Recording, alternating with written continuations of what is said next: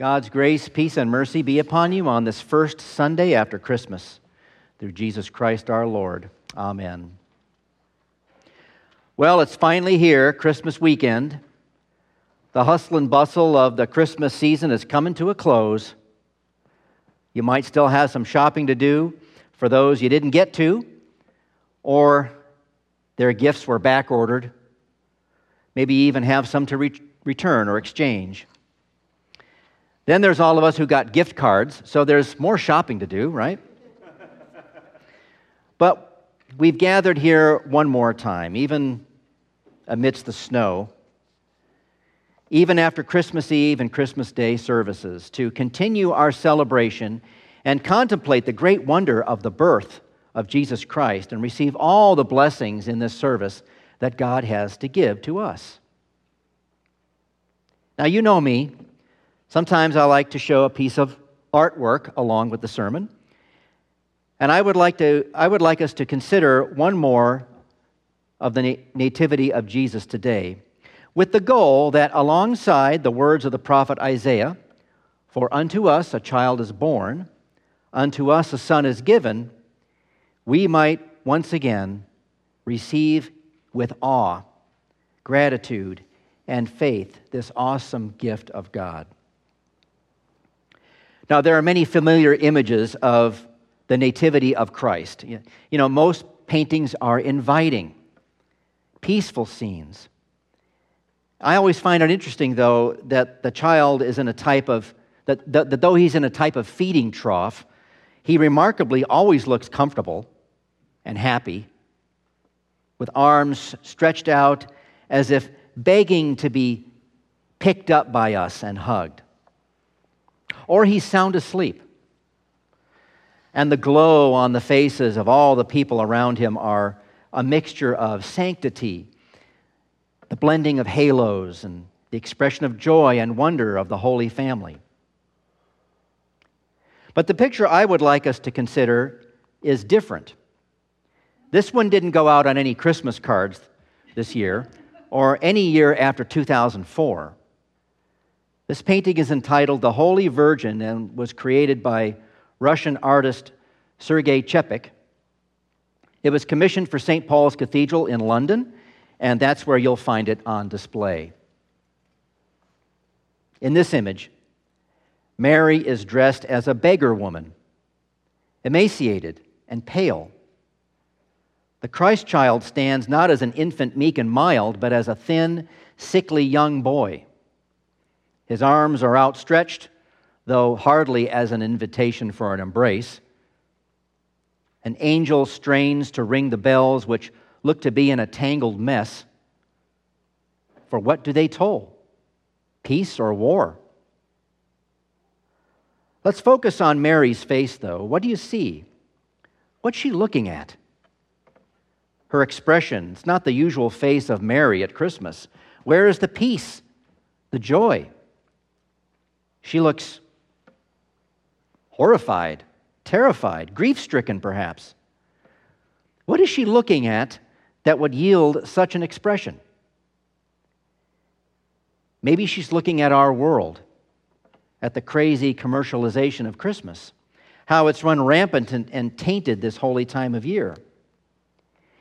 Maybe she's looking in sorrow and disbelief as she sees the world use the birth of her son as an occasion for consumerism. From Black Friday till last Friday, the roads and stores and websites have been filled with shoppers. Mouses on home computers and keypads on smartphones clicking away for deals. Shipping deals and 2-for-1 specials. I suspect many of us will have similar looks as Mary here when we see our credit card bills next month. Perhaps she's looking out at the garish light displays and superficial holiday jingles and stands horrified at the lack of goodwill and peace in our world. But maybe she's more nearsighted than that. What if her gaze does not go past these walls, but rests upon us in this sanctuary?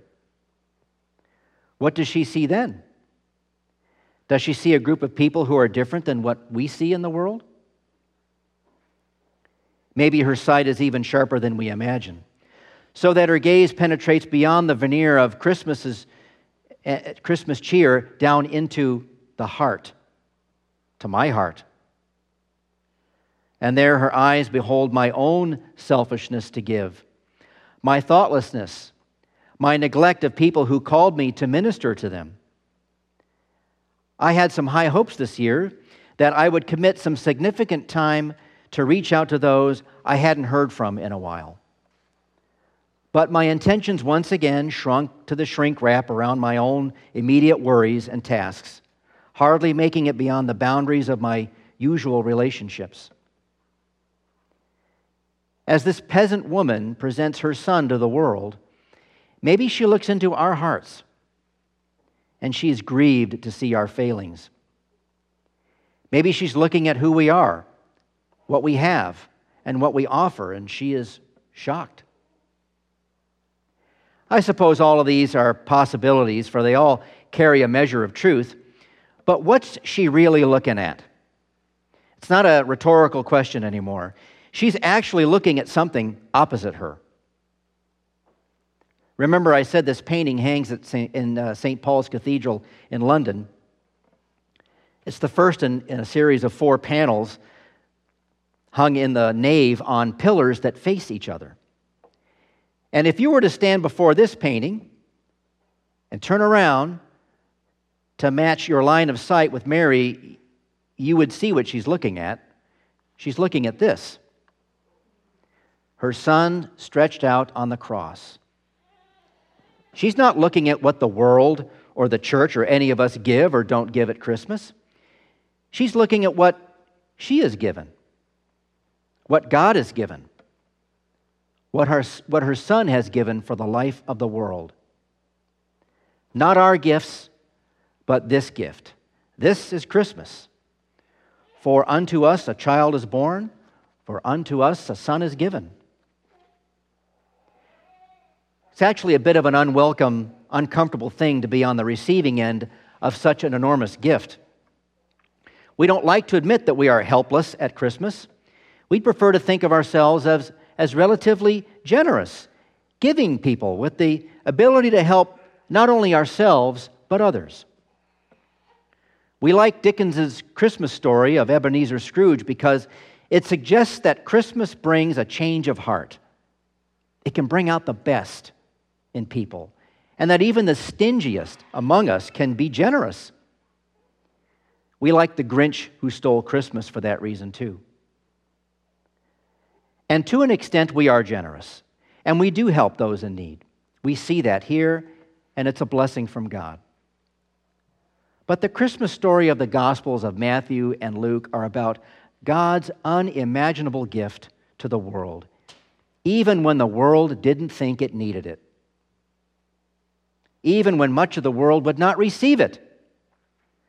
Christmas is about a helpless world lost in darkness that receives a great light. Our passage from Isaiah shows this. At the time when Isaiah painted these words on a papyrus scroll with ink, the 10 tribes of northern Israel, which included Galilee, had been destroyed by the Assyrian Empire. And the people of Israel were utterly helpless, in anguish and contempt, dwelling in deep darkness. But then comes the unimaginable gift. The rod of the oppressor broken, the tyrannical rule of the enemy overthrown. Instead, a child will be born, the gift of the promised king, and the government will be on his shoulder. And his reign will bring everlasting peace. He will rule with justice and righteousness forever. How will this happen? Will Israel bring it about? Will some generous benefactor or a prince or a hero? No. The zeal of the Lord will do this. A child is born, a son is given, a child set for the fall and rising of many in Israel, a child born to die, God's Son.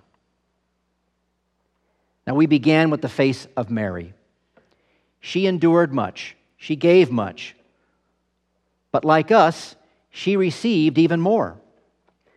Perhaps we are like her. Yeah, the church is surprisingly like Mary. We've heard the promise, and in hearing the word in faith, a miracle has been conceived in us. By the gift of the Holy Spirit, the church indeed bears Christ as a mother would a child, a treasure in our midst. But also like Mary, the church does not clutch the Christ child, keeping the baby to herself alone, but she gives the child to the world. Giving this gift, the gift of Jesus to the world, is not easy. It's usually not like the pleasant exchange of gifts we had yesterday. In fact, in giving this gift, we often suffer. It's like dying, really. Dying to ourselves and living for another. In this, our gift and the gift of God become one. And we find ourselves looking more like the Savior. Members of His body, bearing the burden of others as living sacrifices. How uncomfortable such a gift can be. It transforms us, though, into a people that we may not quite be ready to be, and yet God gives it to us anyways. A baby unto us born and given. Amen.